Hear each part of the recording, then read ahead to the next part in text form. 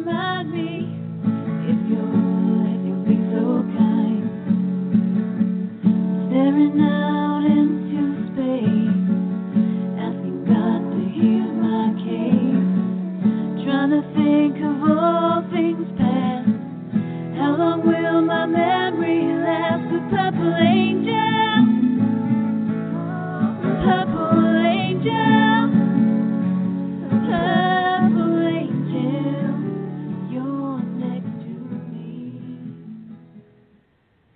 Well, hi, everyone, and welcome to Alzheimer's Speaks Radio. I'm your host of the show, Lori LeBay, and my mom had dementia for 30 years, so believe me, I get it.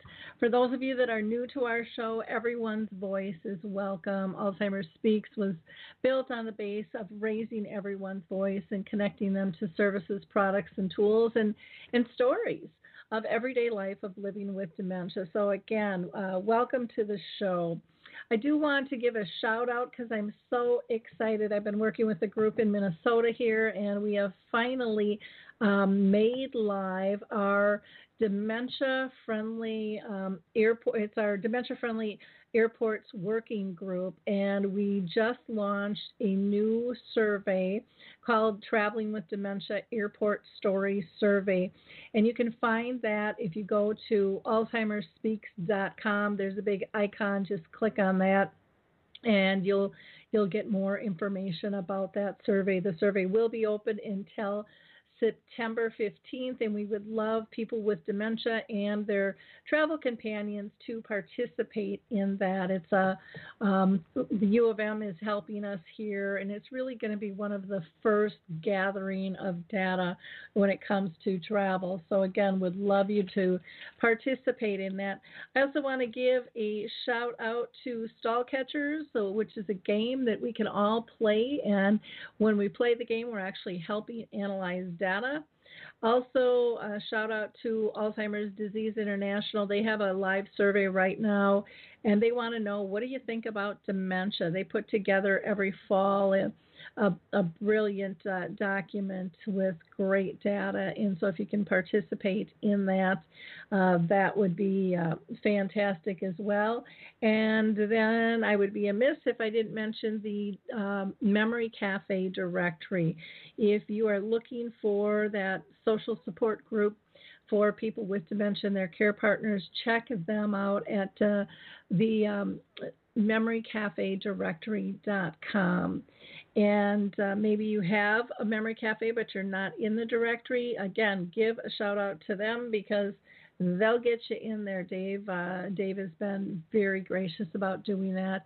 And so our U.S. directory is quite large at this point. But again, we still know we need more Memory Cafes in there. Last, before I introduce our guest today, I just want to thank all of our listeners. Your likes, your clicks, and your shares have just helped us so much in terms of spreading the word of products, services, and tools that people can tap into. And hearing other people's stories is just so vitally important, I think, to all of us. And so, again, I thank everybody deeply for your support. Today, we're going to have a discussion of basically dementia care within both community settings and families. And we are lucky to have Jean Smiley with us. In 1997, Jean changed careers and became a certified nurse's aide, and she worked in the field on and off throughout the years since. But in 2010, her mother was diagnosed with Alzheimer's disease, and her husband started showing signs of dementia as well. Since 2012, Jean has set out to make a difference in terms of helping others understand the disease and what they might be facing along the lines. And she really is passionate about shining a light on awareness and giving hope and tips. So welcome, Jean. How are you doing today? I'm doing good, Lori. Thank you for having me on your show. Well, excited to have you on. If you, I always ask people, and I mentioned this kind of in your intro, Okay. You know that your mom had dementia, your husband was showing signs. Can you give people a little bit more history about that, and we'll kind of carry on from there then. Yeah, and it was my mom's husband. I don't want to kind of yeah, Oh, it's actually her husband, but that's okay. I mean, yep, um I stated that wrong. I have it right in front of me that it was her husband yeah, and not you. yeah, that's okay. That's okay. That's okay. And so so you want me to begin with Just a little history in terms, from the and maybe in terms of what type of signs were you seeing with each of them, because I think that helps our audience understand. Because some people might be in that place where they're wondering, is this a problem or not? Okay, yeah. So it was, I'd say, maybe 2008, 2009, that, things kind of started to change for both of them. Um, my mother wasn't driving. Her husband did the driving. He was starting to have, some issues with that. Um, and that was based on what she had told me, what my mother had told me.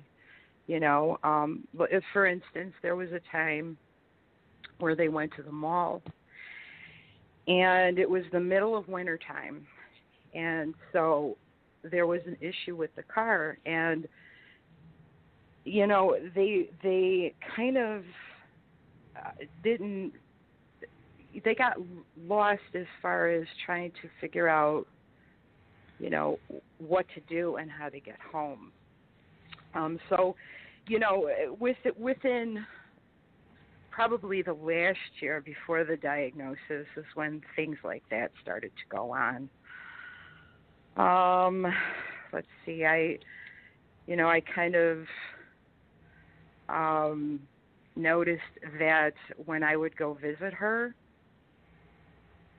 instead of her, remembering anything, she was starting to put um, everything that she needed to do, like she was reminding herself, she was putting it on little Post-it notes. So there were many times where I would go there and I would see like 10 of them up there on the refrigerator of different things that she needed to do, or up on the cabinet. Um, there's just you when you see them and you visit, you know, even when you're just going out for lunch or something like that, there are things that you notice in the conversations that you're having together as well. They don't seem to be on track like they should be. Um, and so, the subjects change too often. Um, so, depending on, now I was very close to my mother when I started having children. We spent a lot of time together, mostly with the kids.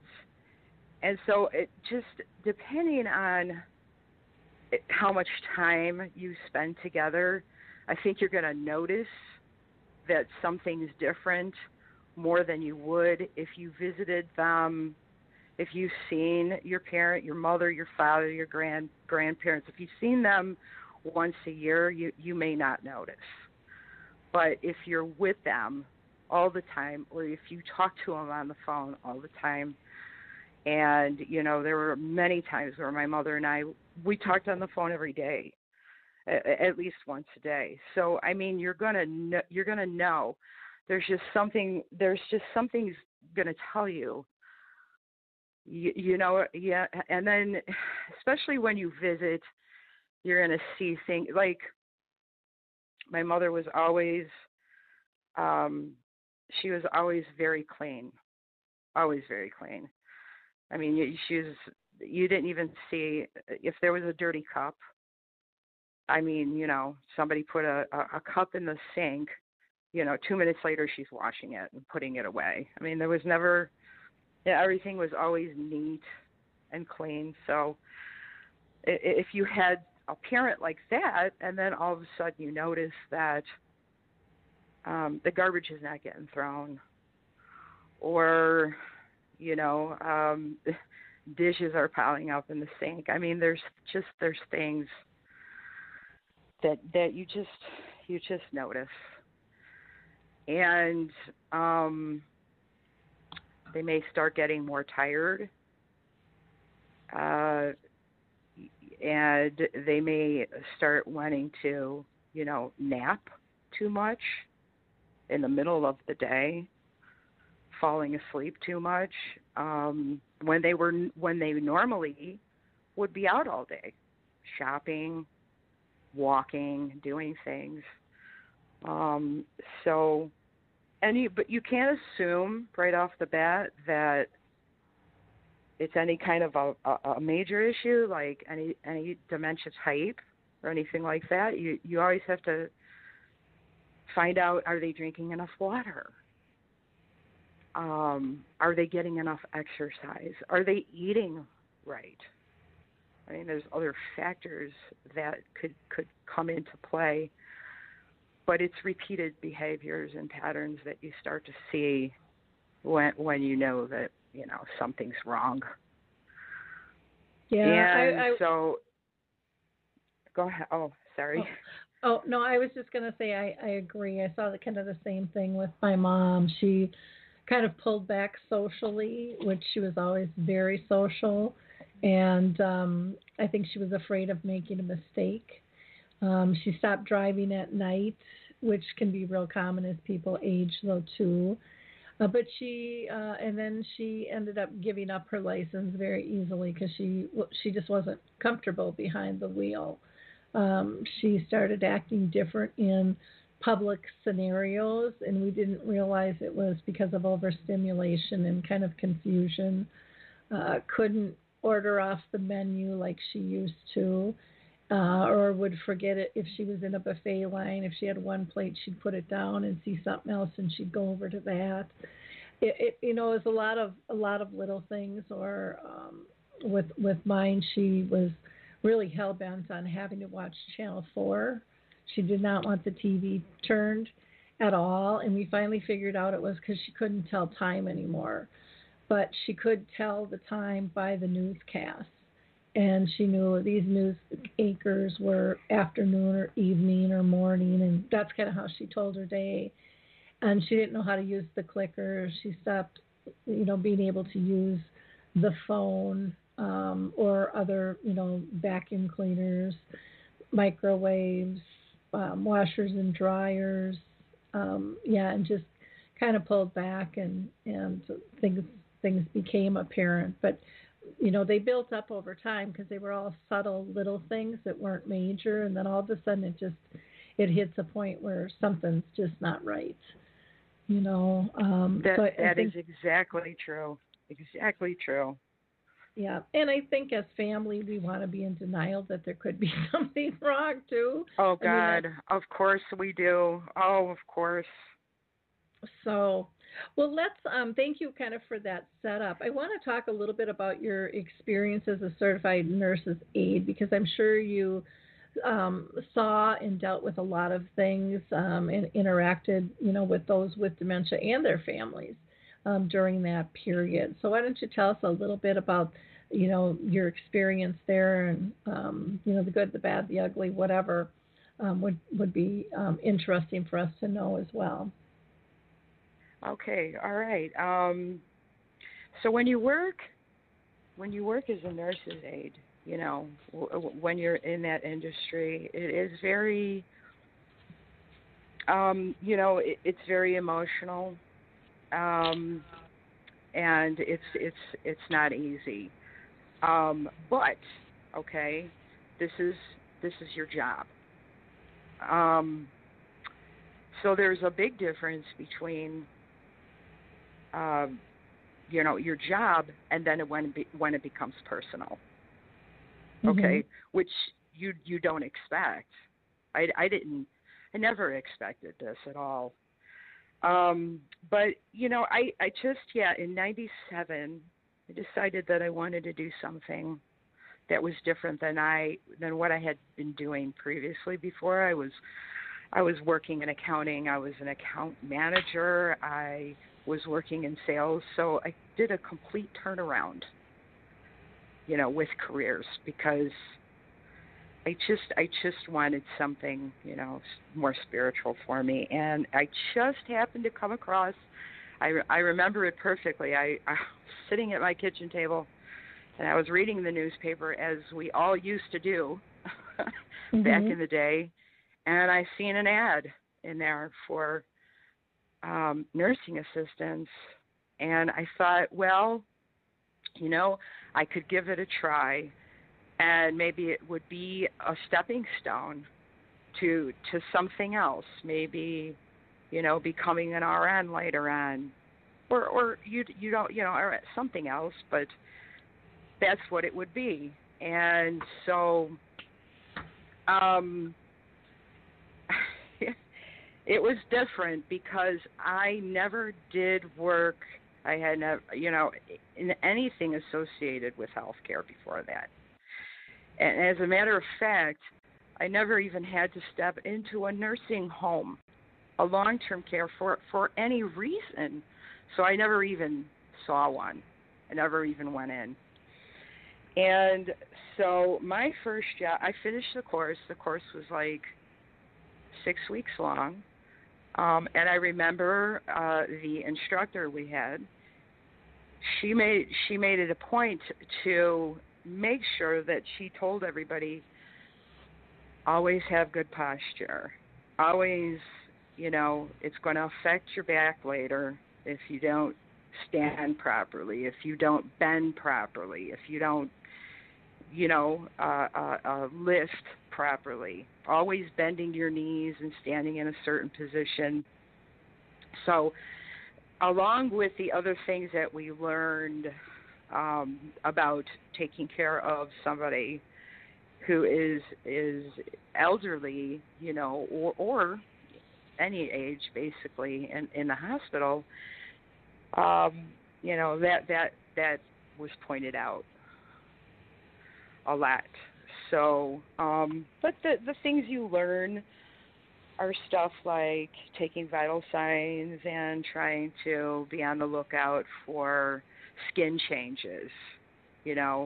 Pressure ulcers are a big problem in skilled nursing today. So we also learned, how to properly feed somebody, how to properly change them, how to, take them to the bathroom, things like that, grooming, ambulating. So, but I got to tell you, okay, during the whole course of the training, there is a book, and it goes by chapters. You go according to book. There's one chapter on understanding dementia. One chapter out of maybe 34. And that needs to change. That really needs to change. I mean, everything that's being taught in the course is important. Of course it's important. But there also needs to be additional training, maybe, like 2 weeks or something after you've started your first job, maybe while you're taking the course, maybe 3 months down the road. There always needs to be additional dementia training, because there are a lot of people that go through this course and they're thinking the same way that I did.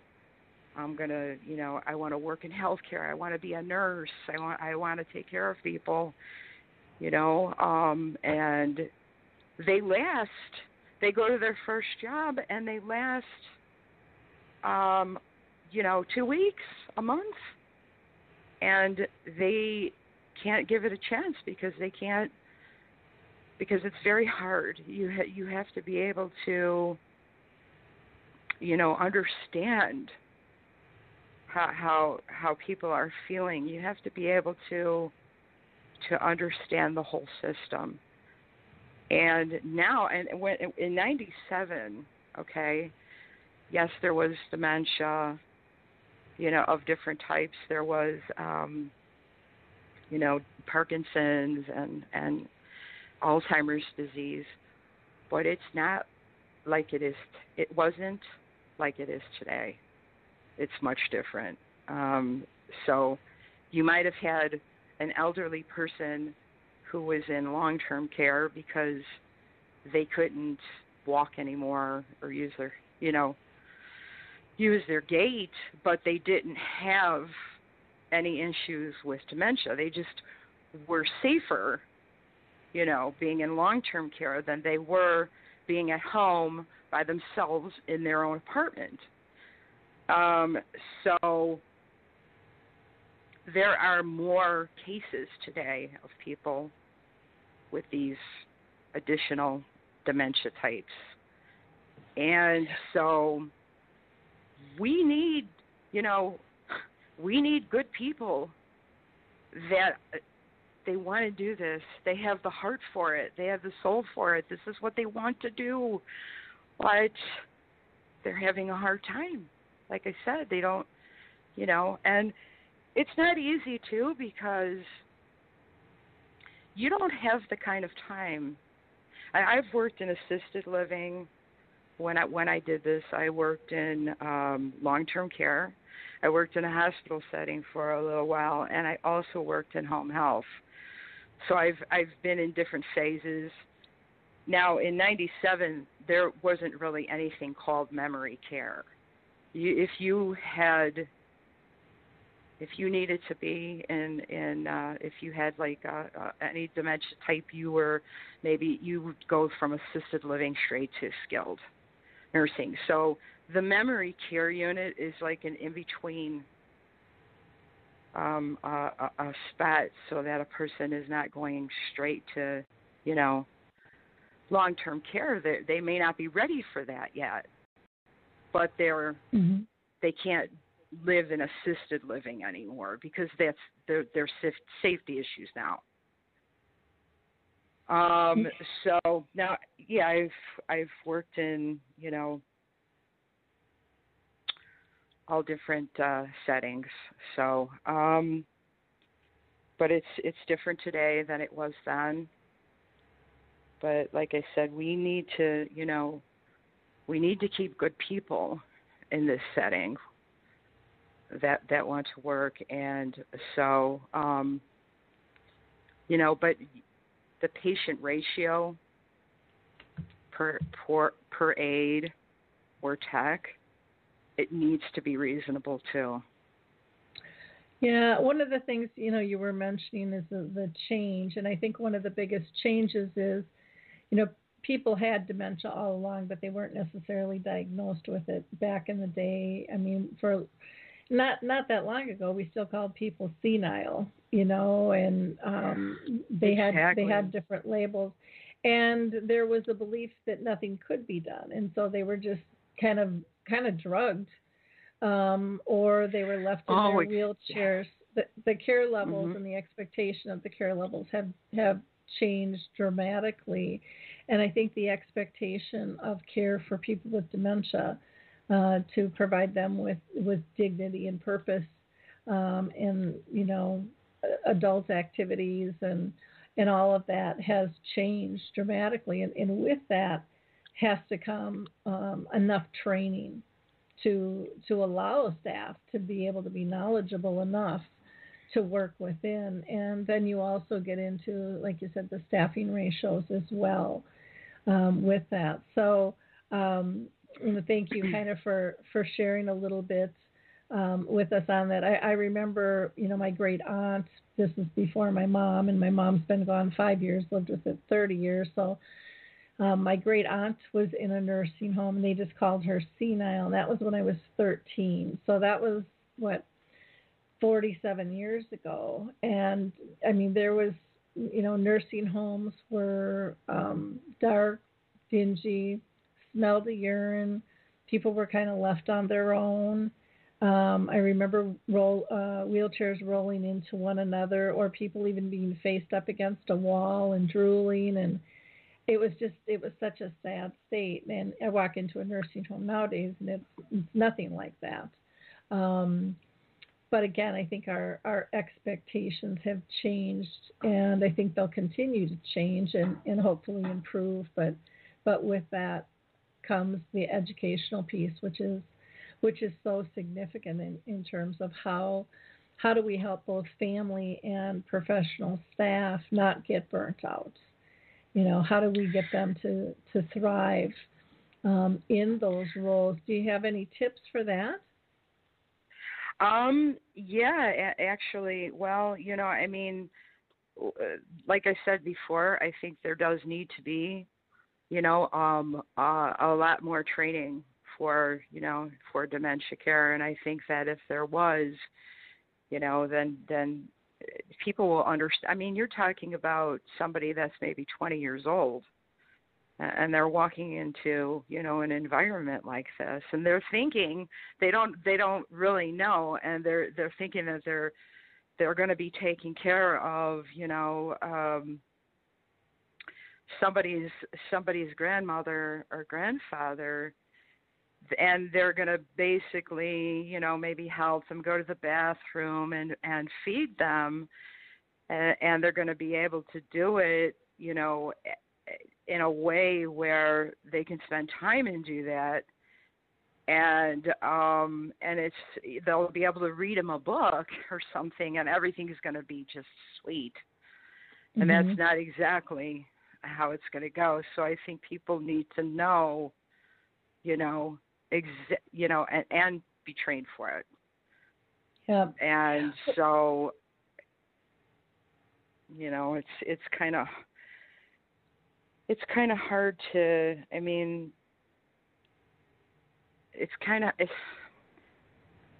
unless you're actually going through the steps with people, each one of them, it takes time to explain, what I'm saying? Like, okay,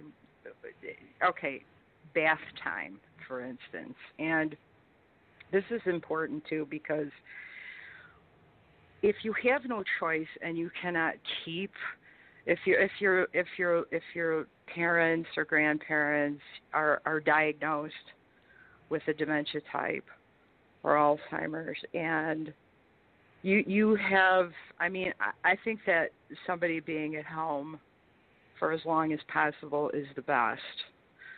But if you have no choice, like I did, to start off with assisted living or go to memory care or whatever,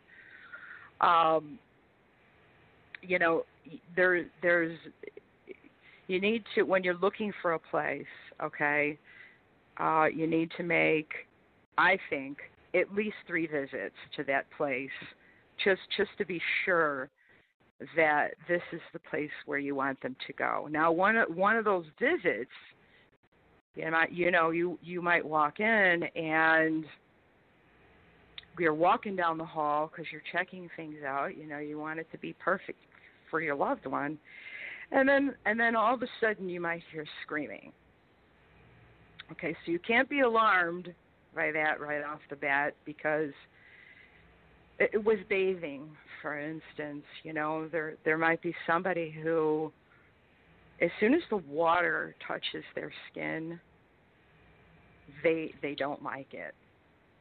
They don't like it, and they scream. And so, as far as and I'm trying not to go off track, but as far as the dementia training goes, you're going to have with proper training, you're going to have a better understanding as to why, somebody screams as soon as they feel a little bit of water on their skin. And maybe it's just at first, and they just have to get used to it. Takes them a few minutes. I've had patients like that, but they may scream, and so you always have to, when you're looking for a place, you always don't assume, you know, never assume anything. You have to ask questions and you're walking down the hall, you hear somebody screaming, ask somebody what happened and why before you think that maybe that's not a good place, Yeah. Well, I know my mom used to love the water, and then she had problems with the shower or bath. With bath, she couldn't really get in and out of because her knees were bad, and even the walk-in tubs weren't, she still had to step up the way the one was situated where she was at. And then the showers, she would just fight them, which was just so uncharacteristic because she always liked to be well groomed and stuff. And then I found out later that, as we age, we lose our fat pads, and the water pressure actually hurt her. And then that made a lot of sense. So, some of the things that we did, and she was in a nursing home, was they changed to a handheld rain shower head. And they could start at her feet and get her used to it and then work their way up the body. And they could, dial the pressure too. But the rain shower heads are much softer and not as scary versus you're standing there and you're cold and kind of uncomfortable and you're naked in front of a stranger, and then all of a sudden, poof, something hard hits you. And when you've got dementia, you might not recognize that you're in a shower and that that's water. All of a sudden something's just hitting your body hard and stuff. So we have to look at things in a different frame of mind in terms of what's happening. And I think one of the things that I still don't think most places do well is to educate family on these issues that they've been trained to take care of. Right, absolutely. Because I think that could help families be able to keep somebody home maybe a little bit longer if they know those things while they're looking. Or, if they do decide to move them, they're going to understand and they'll be able to support what is happening and do some reassurance and maybe give some other tips out for the shower, like with people are starting to use aromatherapy. They're starting to pump music into the rooms. They're starting to have heated floors and heated towel bars, so that they stay warmer, using different colors, all kinds of stuff. They're really, looking at aging gracefully and comfortably in a whole different light. And they're starting to realize the impact of the verbal and nonverbal as well as the physical essence of the environment that you're in and the impact that it has on people, which is absolutely, critical with that. Oh, go ahead. Yeah, that is absolutely the truth. And we're of course we want a cure. Okay, nobody wants to even have to think about, will I end up with Alzheimer's? Will I end up with any type dementia? But I think, in the meantime, because that cure could be far off. That's what we want. That's what we hope for. But in the meantime, just like you said, the way people are being cared for, it's getting better, but it still needs a lot of improvement, though. There's things, like you said, that are, that have changed as opposed to the way that they used to be. But we still have a long way to go with that. We really do. And it's the little things. It's the little things that people are not thinking about, like with the shower, there's so much more understanding that needs to be done. There's so much more training that needs to be done. And, that's just it's all about the care. Mm-hmm. Well, and I think, too, when it comes to training that, and I hear this a lot as I travel the country speaking and training, people want the training that's going to be the end all be all. It's going to fix everything, and there isn't a training out there, and there never will be, because every single person is an individual. Every family dynamic is different. Every community is different. Every environment is different, and so we have to keep that in mind. So I would really like to see more communities doing more diverse training versus just staying on one track, because I think everybody learns differently too, and they take things in a different mode. And there's so much to this disease, and I sometimes I think people get really closed mind and go, well, this is how we do it here, and or this is the way we've always done it, and those are two statements that just make me cringe. No matter what, no matter. Oh, I know. That's, no matter you're right. what the situation is, and so I think we have to help people get creative and not be so fearful of trying different things. And, if it doesn't work, that's fine. Share it with staff, share it with family, so everybody knows at that time we did try this, and you might try it again, and it might work, But, we shouldn't be embarrassed or afraid to try to help somebody be more comfortable. But, when it doesn't work and the way that we think, then we need to openly share that too. And know that our intent is always to improve, but you can't improve if you're not analyzing and taking in the data of what's not working. To me, you're never going to be effective if you don't look at both sides of that. And so what I see sometimes when I go around to communities is that they're not allowed to try. They're not given the authority to do anything different. This is the way we do it here, or I've even heard people say, well, that's not your job. Well, why would you ever not listen to an idea? Exactly. Because somebody from the outside, and it might be housekeeping or maintenance or a secretary that is seeing things repeated over and over, and maybe the person working with them doesn't see, that repetitiveness, but they're picking up on something else and has an idea. But when we destroy that team effort, and that people feeling that they're valued, then they're not going to share, even if they know there might be better ways to handle something. If they're not being listened to, if they're feeling like they're not being respected and heard. So I think we have to be really careful, and that can happen in a community, and it can easily happen in a family as well, where we dismiss somebody. They've always been the black sheep or the troublemaker, and we're not going to let them out of that role. And maybe they've grown up, maybe they have some true insights or some expertise, but we're devaluing them because this is who we've always seen them as. And that can be a dangerous step for families sometimes. And sometimes that line has to be there to protect the loved one, but there's a big difference between protecting somebody and devaluing somebody because of their history, and not really looking at who they are today in that moment. And I think we all want to. Go ahead. That's the truth.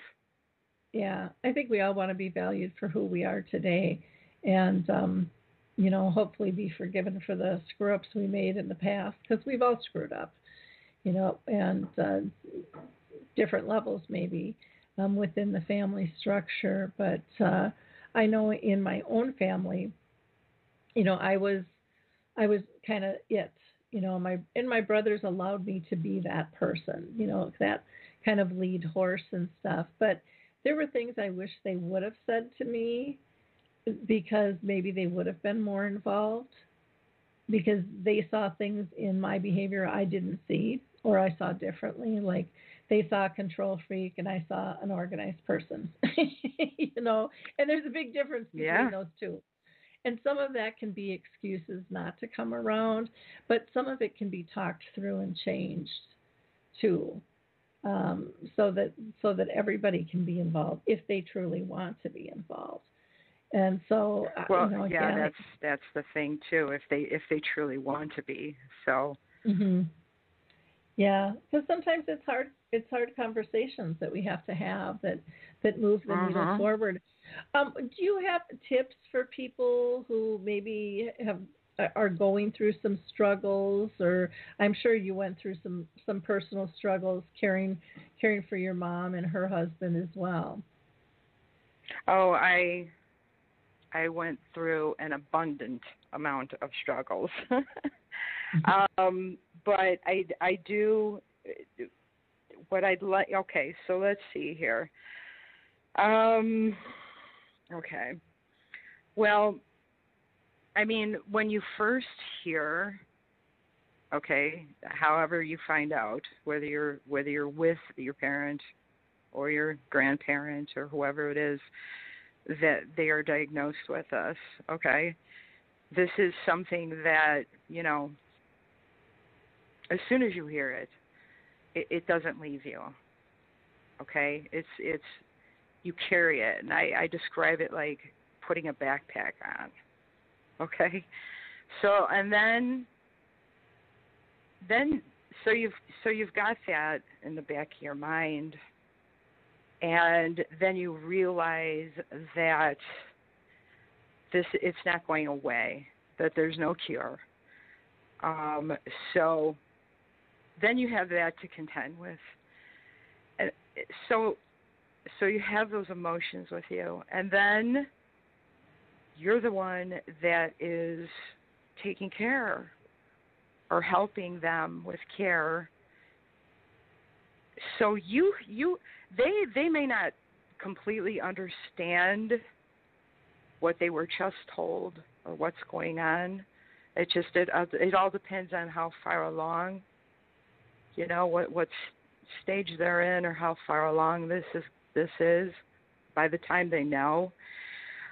But then you're the one that's, spending time with them, knowing, well, you know how this is all going to end.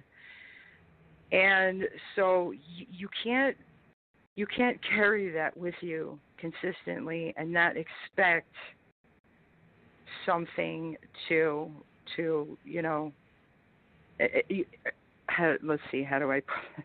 You can't expect it to not manifest somehow, for you. So I immediately, right as soon as you find out that there's a diagnosis, I believe that you should start grief counseling immediately, because you're going to be going through different stages with your loved ones, and it's going to be like you are grieving already, not the kind of grief that you have after somebody has passed away. Your grieving process begins when they get their diagnosis. So I highly recommend any kind of group resources or grief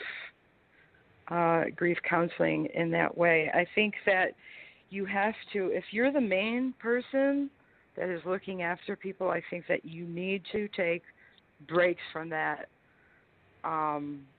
if at all possible, when you can, because you just can't be in that kind of situation consistently. It's just going to affect you, and so you need to make time for yourself. You really do. You have to find a way to do that. I mean,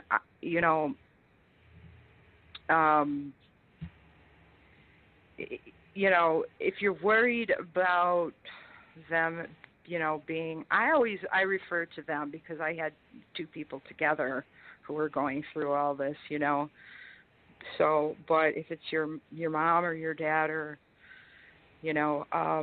if you feel like you need to be away from the situation for like a week, for like a day or two, I mean, there are ways to find relief, and you can hire a caregiver to come. and sit with your mom or dad or loved one all day long, and then you could just go somewhere just for the day. Did you And do tap into something that for yourself? makes you happy. Mm-hmm. Did you Oh, tap into I that had for to. yourself? I had to at times. It was just too overwhelming. Um, I mean, and also during the time that they were sick in 2011, my youngest sister passed away too. So Oh, wow. you know, yeah. So I mean, I was grieving that on top of grieving, their diagnosis and all that. So it just seems like, and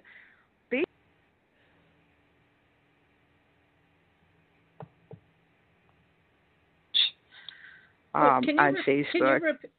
Can you repeat that? It cut out for whatever reason. I'm not sure.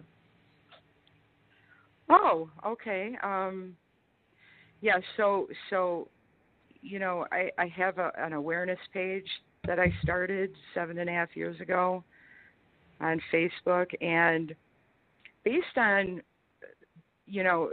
people's messages to me and comments, that it seems like for whatever reason that when you have somebody that is diagnosed and you get that, you find all that out, it's like there's so many other things that follow that happen afterwards.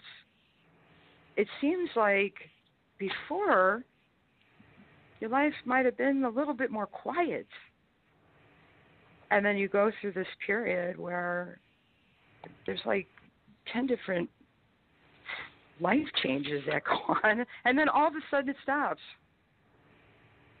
All of a sudden it stops. And so I think that you need to be prepared for anything. And that's why I say start with the grief counseling right away. Again, and make time for yourself. Always make time for yourself, So you're talking really about ambiguous grief when they're still alive. So once they get diagnosed, is that what you're referring to? Yes.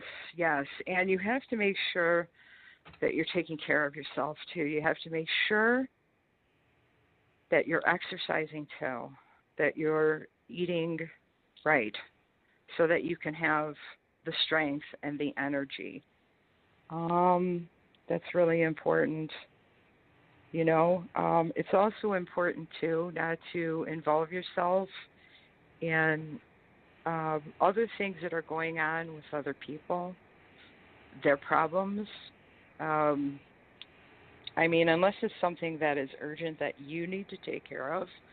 But when you're in the midst of helping, a loved one, and you're the caregiver, you're the the person that's helping with care, you can't have other things, other situations.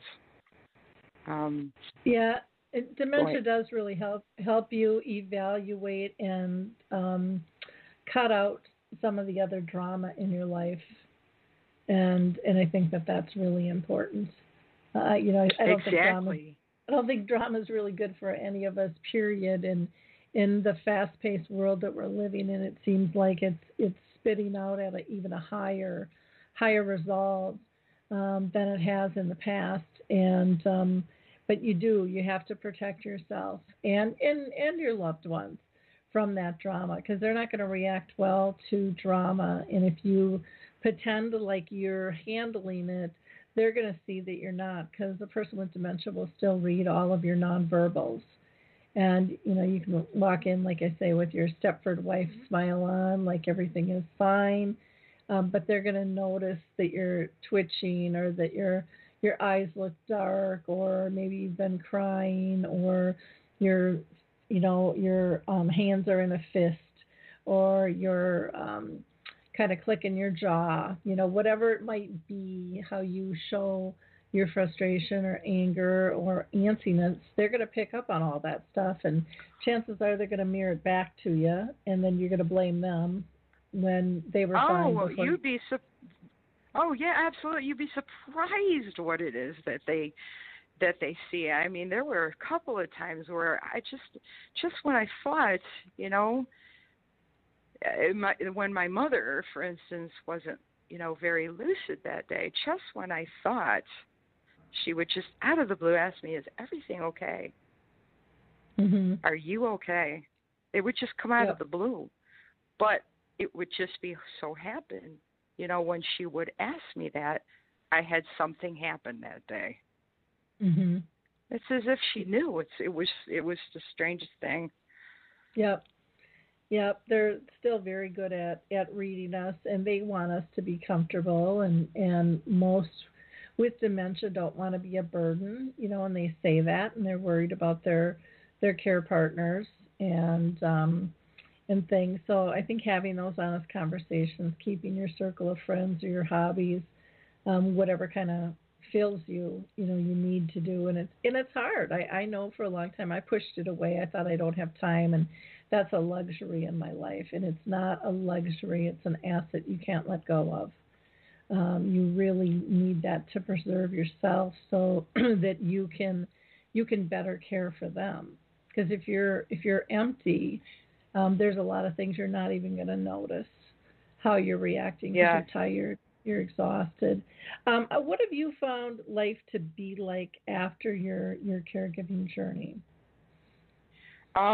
Well, it just, you know, I mean, when they both passed away, they passed away 5 days apart. Oh wow. Um, so yeah, everything just suddenly stopped, and you know, it's it really. I mean, you adjust your whole. You know, you end up adjusting your whole life, you know, to their needs during this time. There I go again. I say there, but I mean, you know, for most people, it's just one individual. You know, maybe mom or dad, you know, or one grandparent that they're. And but for me, you know, it was two. So, but you're so used to